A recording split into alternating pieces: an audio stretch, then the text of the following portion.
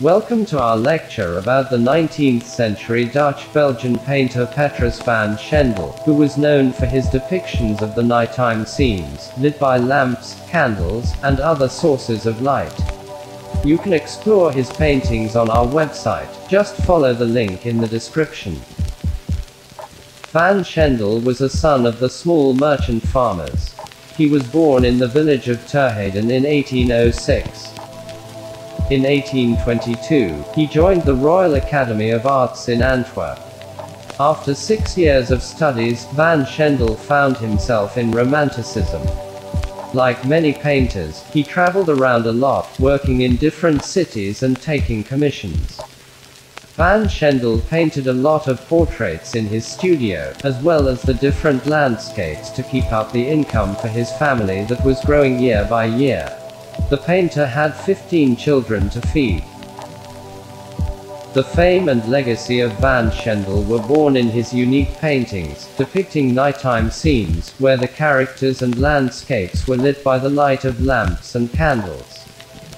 Some of the paintings depicted scenes from the seaside, some from the local markets.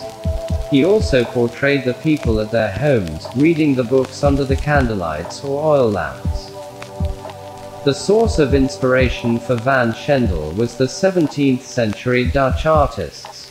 More specifically, Gerrit Douw and Godfried Schalken, who were known for the fine detail and charming effect of candlelights. Van Schendel's nighttime paintings stood out amongst his contemporaries for the detailed, calming atmosphere, and masterful depiction of light. Before Van Schendel, nobody gave that much attention in their paintings to the various sources of light, such as candles, oil lamps, fireworks, electricity, and moonlight. With constantly concentrating on these sources of light, the painter shaped his style and his romantic artworks began to earn praises. One of the interesting features of Van Schendel's works was adding the various objects from different locations in one scene. The standards of landscape paintings usually demanded that the painter had to depict everything according to reality. It was kind of a pleasing lie that did not affect the overall picture negatively. On the contrary, it made these nighttime scenes more appealing and eye-catching. In 1845, the painter moved from Hague and settled in Brussels. After his works were exhibited in many cities around Netherlands and Belgium for several years, Van Schendel eventually earned great recognition and fame.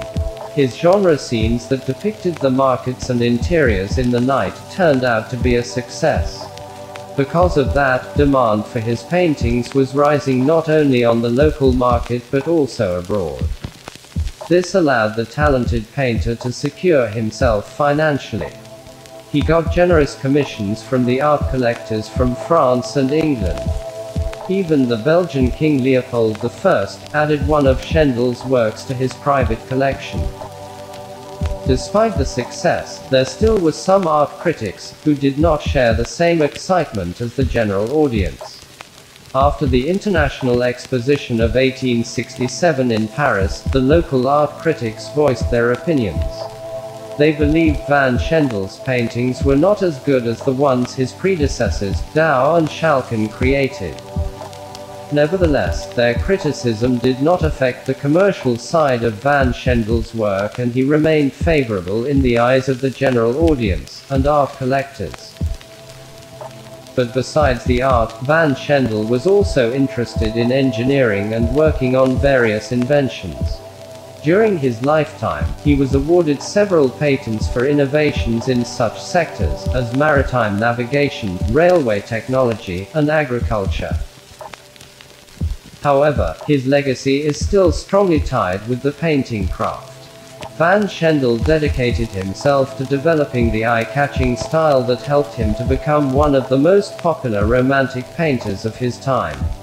Despite some criticism, it is hard to argue that Van Schendel's works are very detailed, and his depiction of light makes those paintings stand out in the exhibitions. After he died in 1870, the landscape of European arts was slowly changing towards new styles and artists. Romanticism was not that attractive for the general audience anymore. Impressionism was now on the rise. Nevertheless, in later periods, Van Schendel's works saw their value growing and attracted the attention of art collectors. Nowadays, his works can be seen in museums, such as the Rijksmuseum Amsterdam, as well as in the museums in Munich, Leipzig, Rotterdam, and other European cities. The nighttime maestro left his mark in the 19th century artistic scenery, with his light, atmospheric works. If you enjoyed this lecture, be sure to subscribe to our YouTube channel, as well as Instagram.